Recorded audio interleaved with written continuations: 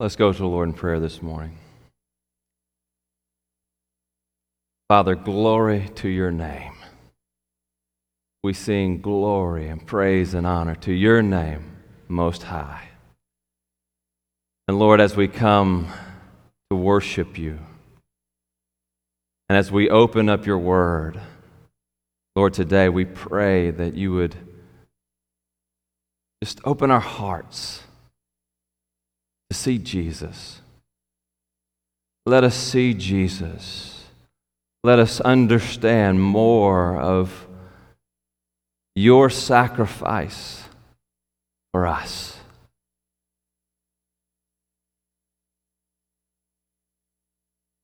Oh Lord, as we sang earlier, Jesus, Jesus, how I trust him. But oh, for grace to trust him even more. Let it be so this morning, O Lord. Speak to us, I pray. In Christ's name I pray. Amen. Well, if you have your Bibles with you this morning, turn with me to Matthew's Gospel. Yes, Matthew's Gospel. We're going to jump away from Philippians again today and go to Matthew as we're looking at the Lord's Supper, and we're observing the Lord's Supper this morning. We want to look at Matthew's Gospel and Jesus when he began the Lord's Supper, institution of the Lord's Supper. In Matthew chapter 26, we'll be looking at verses 26 through 29 this morning. 26 through 29.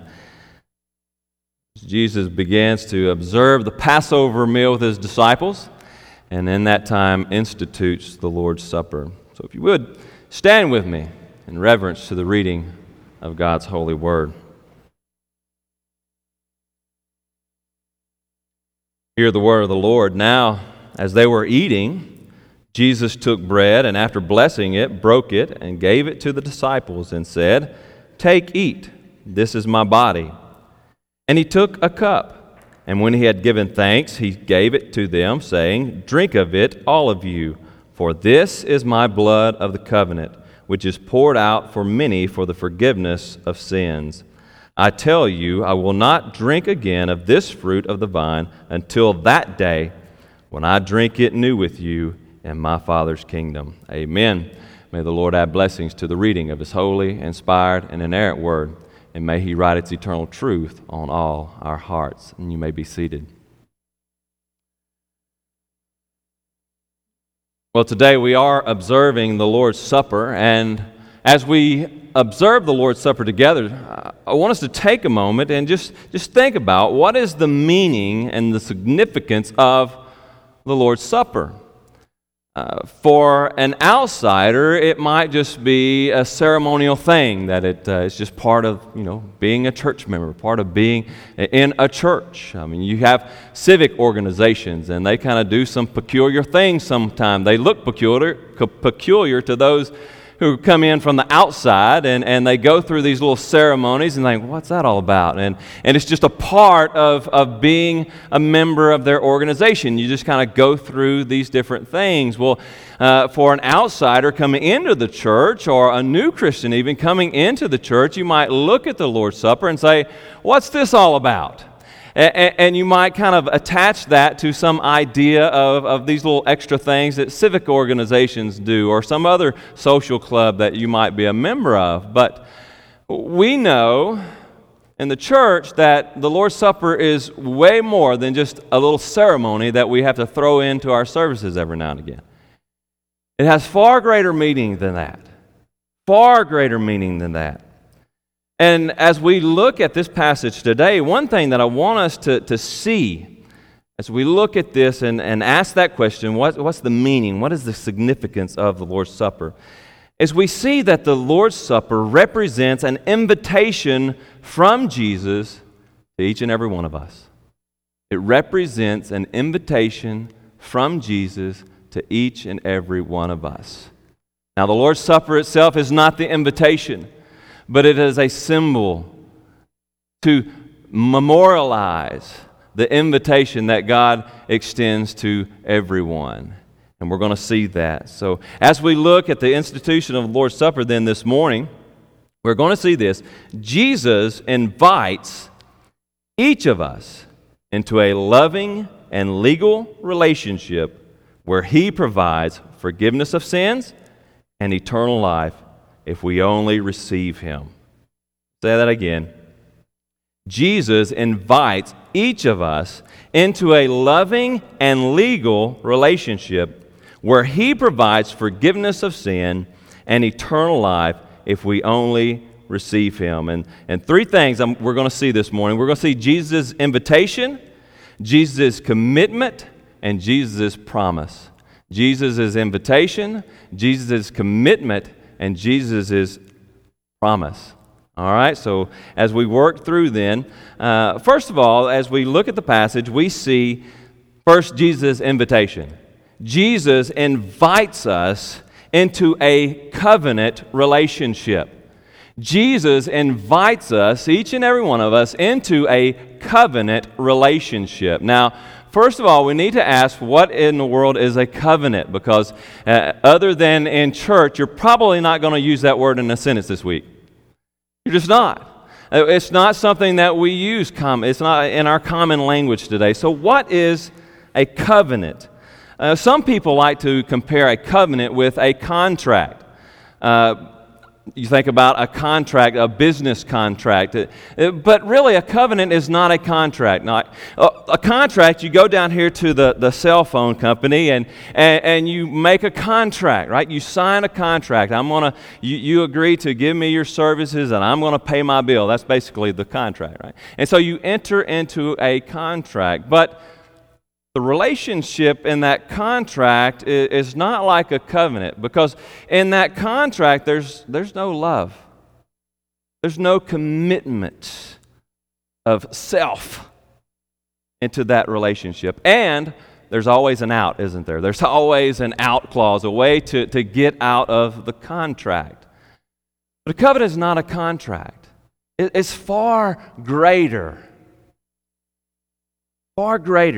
than just a mere contract. So what is a covenant?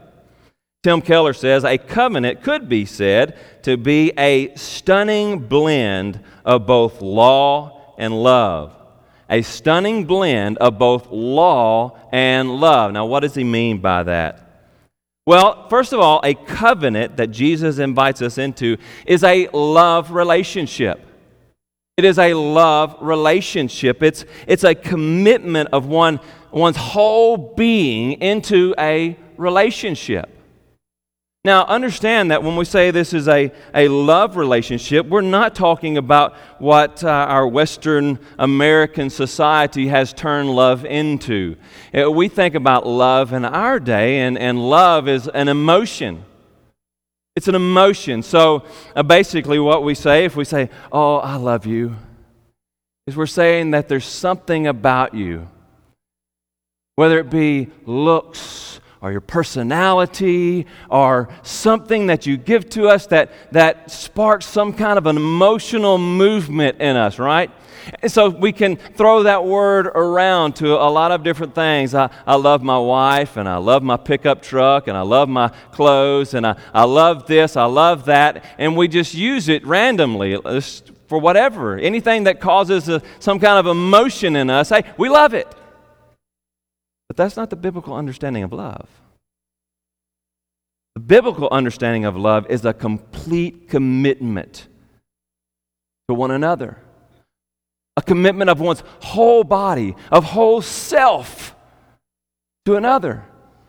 We see this in even our marriage covenants, don't we?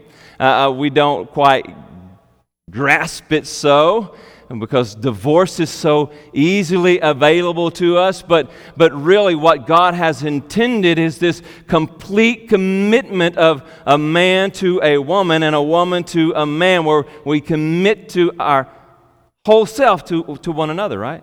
So think about the vows that you take in marriage. You commit to have and to hold, for better or for worse, for richer or for poorer, through sickness or in health, until death do you part. See, that's a love commitment. It's not I commit to you as long as you provide an emotional feeling for me. Right? It's not, I will love you and commit myself to you as long as you can provide the material things that I need. I love you and I commit to you as long as you can meet my physical desires. No. To have and to hold, for better or for worse, through richer or through poorer, through sickness or in health, till death do we part. You see, that's what God has intended when He established and when He instituted the covenant of marriage. It's a complete commitment, a whole commitment of one to another. A love relationship. See, you don't get that in a contract. It's a covenant. And Jesus says, come, covenant with me. Commit yourself to me, and I commit myself wholly to you. It's a love commitment. Furthermore, it's a legal relationship. It's a legal relationship with legal bonds and legal implications there. You see, it's not just about the emotion. It's God coming and saying, I'm going to covenant with you. And the two parties are committing that I will be faithful to you. And you see, if there's something comes up and one party breaks covenant, right? If one party breaks covenant and pulls out of the covenant, then there's legal consequences. Again, think about marriage. And let's not think about our society where you can have no-fault divorce. But let's think about marriage as God instituted marriage. In a marriage relationship, Jesus said, though Moses, he allowed for divorce, God didn't intend it to be so. God intended for a man to leave his father and mother and cleave to his wife and be one till death do them part. And Jesus says there's only one way to get out of the bond of the covenant of marriage, and that's through adultery. Covenantal unfaithfulness. Right? When adultery happens, then, you can get out because one partner has broke the covenant, been unfaithful to the covenant, has given to another what they promised to stay faithful to the other. Right? And what is the legal consequence of adultery or covenantal unfaithfulness in Scripture? Death. It's not just a little thing like we treat it today. Adultery is a major offense worthy of death. And so when one breaks the covenant, there's legal consequences, and the legal consequences of breaking the covenant is death. So Jesus invites us into a relationship, a covenantal relationship where He commits to love us and give Himself up for us, and invites us to come and covenant with Him, commit to Him, give ourselves to Him. He promises to be our Lord and Savior, our provider and our protector, and we come under Him and we remain faithful. And He invites us into this relationship. He invites us, come in. That's what we get here in this passage. Take, eat, drink of it. Those are imperatives, word of command. And it's not like you better take this, you better eat this. No, it's an invitation. He said, come, take, eat, enter into covenant with me. He is out pleading, holding His hands up. Come to me and enter into a covenantal relationship with me. That's the invitation that Jesus gives us. He invites us to covenant with Him. But of course, we see here that there's a problem for us. The legal requirements. You see, that's the problem for us. Because as we begin to try to keep the commandments that God has given us, as we begin to try to be faithful to the covenant, we find ourselves constantly giving ourselves over to other things. That's why John Calvin once said that the human nature is a factory of idols. Because we're supposed to commit ourselves to God, give ourselves to God, but we're constantly giving of ourselves to things, to money, to possessions, to other people in ways that we ought to be just giving ourselves to God. And that causes a problem because we've broken covenant. We've committed adultery against God, giving ourselves to temporary, futile things. And so there's a problem. We can't keep covenant. We can't be faithful because of this sin nature, this human flesh. We constantly find ourselves committing adultery against God, breaking away from the covenant. But look what Jesus does. This is the beautiful thing about the covenant that Jesus invites us into. Jesus, in this covenant, commits to be our substitute. He commits to be our substitute in the legal demands of this covenant. Look what he says. For this is my blood of the covenant, which is poured out for many for the forgiveness of sins. In other words, for the forgiveness of covenantal unfaithfulness. For committing adultery against God. And what happens in this? What happens? First of all, Jesus comes in this covenant and he bears the burden of the legal demands upon himself. So Jesus, when he came in human flesh, God the Son, he came in human flesh. And in our place, he kept all the legal demands that God requires. He loved God the Father perfectly. He never broke covenant with the Father. He lived his whole life in obedience to the will of the Father. And though he bore the legal demands of the covenant perfectly, he went to the cross and he also bore the penal consequences of the covenant. For our adultery against God is worthy of eternal death and eternal separation from God. Jesus went to Calvary's cross and he poured out his blood of the covenant there on Calvary's cross, meeting the demands of the law, the punitive consequences of the law. He was separated for the first time in all of eternity. The Son was separated from the Father, separated from all the goodness of the Father. And he bore all the penal consequences for our sin there in that moment in space and time. He bore the consequences in our place. That's why he said, this is the blood of my covenant, poured out for the forgiveness of sins. He bore the legal demands of the covenant, and he bore the legal consequences of the covenant so that we might enter in forgiven.